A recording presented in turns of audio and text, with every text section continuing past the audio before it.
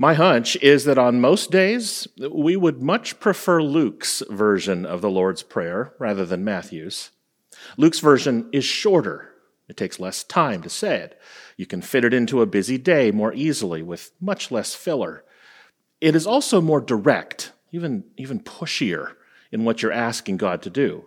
It's basically boiled down to the imperative verbs that we are requesting of God. Give us our daily bread. Forgive us our sins. Lead us not into temptation. It makes sense for Luke's version to read this way. He puts the teaching of the Lord's Prayer in a whole section in his gospel in which Jesus is teaching his disciples to be persistent in asking God for blessings. Ask and it will be given to you. Seek and you will find. He would tell those disciples right afterwards in Luke. But Luke's version is not the one we have most commonly memorized. The one we know is in Matthew. And in Matthew, the Lord's Prayer is given to us in a very different way. Here, in the Sermon on the Mount, it is not about persistently asking God for things. It is about remembering that you are not God. It is about looking at yourself in proper perspective.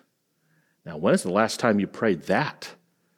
Prayed in order to remember that you are not God. That's the purpose of the Lord's Prayer in Matthew. Remember that for the past 2 Sundays in our Sermon on the Mount series, Jesus has taught his disciples that it's not just about our outward behavior that's important, but our inward motivation. We need to make sure that our heart is pure and holy and directed toward God and less directed toward ourselves. And that's why so much of what Matthew adds to the Lord's Prayer, the words that are not in Luke's version, are so important to remind us that God is God and we are not. And it all begins with the very first word in Matthew's version, which is not found in Luke. Our. Luke's version jumps right into Father in heaven. But Matthew would remind us of something very important, that when you pray this prayer, you are not saying, my Father. You are saying, our Father. It's a reminder that God does not belong to you. You are not the sole recipient of this special relationship with God. You are saying our Father, which means that you are interconnected with a wider family of people, an inclusive tent of persons who may otherwise be different from you, whom the world might even try to categorize and separate from you. But we are all children of the same God. Matthew's simple addition of the word our is itself a reminder that you are not the center of the universe, and you are not the privileged recipient of God's attention. We are part of one family together. The second phrase that Matthew adds that is not found in Luke's is, which art in heaven. Now, we don't have to quibble about whether it's which art or who art or why we even say art when that's clearly Elizabethan English from the King James Version, which Jesus never said. The important phrase here is in heaven. Matthew's version locates God in heaven, which Luke doesn't bother saying. Why? Well, I love the reason that Amy Jill Levine gives in the book that many of our small groups are reading as part of this worship series. Dr. Levine reminds us that by adding the phrase Father in heaven, Jesus is making a daring and bold political statement against the earthly political rulers of the Roman world. The Roman worldview was an elaborate power structure in which those at the top had all the power and those at the bottom were powerless. And who was at the top? The emperor, of course, the Caesar, who was given the title Father of the Fatherland, the tip of the very top. But not according to the Lord's Prayer in Matthew. When we say, Our Father who art in heaven, we are saying that Caesar is not at the top. Earthly rulers and kingdoms are not at the top. Our primary allegiance is not to any one kingdom or any one flag or any one country. God is at the top, and it is our citizenship in heaven that should always be our primary concern. When you pray the Lord's Prayer, at least the traditional version in Matthew, recognize that simply saying those 2 words, in heaven, It means you are pledging your ultimate obedience to God, not to yourself, not to any earthly kingdom. And that's why the next phrase that Matthew adds to this prayer is so important. Both Matthew and Luke say, "Thy will be done," but Matthew adds, "Thy will be done on earth as it is in heaven." This prayer is about invoking the reality of heaven to become a reality here on earth, and not the other way around. In other words, this prayer is not about me trying to ascend a power ladder to get up to heaven. This is not about us trying to escape the misery of earth or rise above the chaos and brokenness of our world in order to have some exclusive access to some privileged position with God. Because if we believe that, then our values need to be turned upside down. Because this is not about us trying to get up to God. This is about God coming down to be with us. Emmanuel, Matthew says. And this is about God using us to usher in the reality of heaven right here on earth. Remember, Matthew's gospel is the only one that concludes with the reminder that if you are waiting for Jesus to come back, you can stop waiting because you can see him right here, right now, in the naked, the hungry, the imprisoned, and the sick, the least of these. Matthew's version of the Lord's Prayer reminds us that God's desire is to bring heaven here on earth, and we're called to be part of that work, right here, right now. This is not about asking God for blessings. This is about asking God to use us to be a blessing so that God's will can be done on earth as it is in heaven. And the very last thing that Matthew adds to Luke's version of the Lord's Prayer is this: deliver us from evil. It's not that Luke doesn't believe in evil. I mean, of course he does. In Luke, Jesus casts out demons and heals people of unclean spirits, just as he does in Matthew. But Matthew would add this phrase to remind us that evil is real in our hearts and in our society.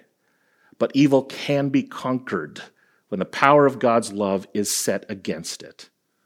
In her book, Dr. Levine puts it plainly and directly. She says, quote, "Some of us may not believe in Satan in the sense of an actual, supernatural, malevolent being who possesses people so that they act in destructive ways.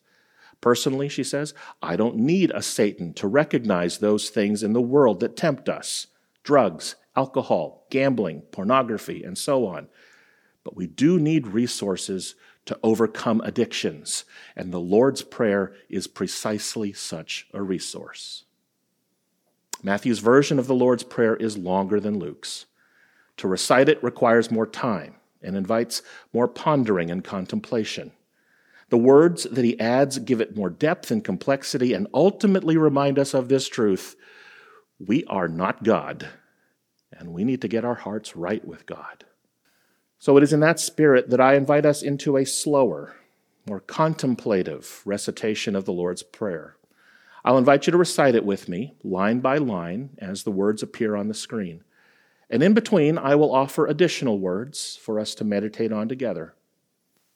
So let us pray the prayer that Jesus taught us to say, praying together. Our Father, who art in heaven, hallowed be thy name. Remind me that I am not to pray my Father, but our Father. For you do not just belong to me, O God, or to people who are like me. Remind me that you are bigger than any barrier that divides me from others, and you alone deserve my praise, beyond political ideology or tribal identity. Thy kingdom come, thy will be done, on earth as it is in heaven.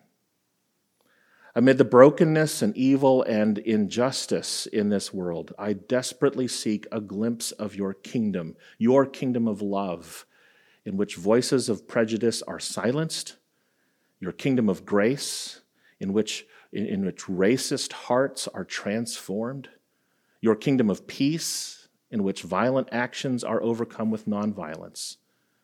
Remind me of how the story of your love ends, how there will be no more mourning or sadness when people from all over the world will gather to worship you. Now help us to see that reality now on earth as you've promised it would be. Give us this day our daily bread. Oh God, I need the sustenance that both comforts and strengthens me today. So grant me the bread that consoles my sadness and quells my fears for this country, for this world, for our future.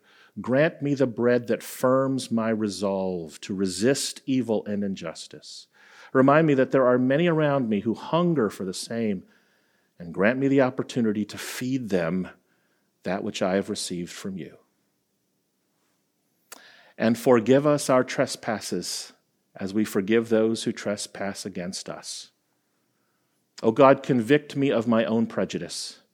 Prompt me toward confession and lead me in the tough work of reconciliation. Teach me how to forgive, especially when retribution seems more rewarding. Help me, in the words of Richard Rohr, to overcome the bad with the practice of the better. And may that work begin within my own heart, in the way I see others. And lead us not into temptation, but deliver us from evil. O God, tempt me only to do good. Tempt me to seek justice when I am reluctant or fearful. Lure me away from temptations that cause more harm and do not lead to peace, and silence all voices within me but your own, that I may know the difference between the two. May my every action and thought be governed by love and not driven by my sinful instincts. For thine is the kingdom and the power and the glory forever. God, help me to hope. Remind me to seek the glorious, eternal in the brokenness of the temporal. Focus my eyes on your power and glory, that I might believe in the strength of your grace, even when adversity afflicts me. Remind me that my primary citizenship is in your kingdom, which is greater than any tribe, higher than any flag, and most deserving of my allegiance. And let all God's people say, Amen.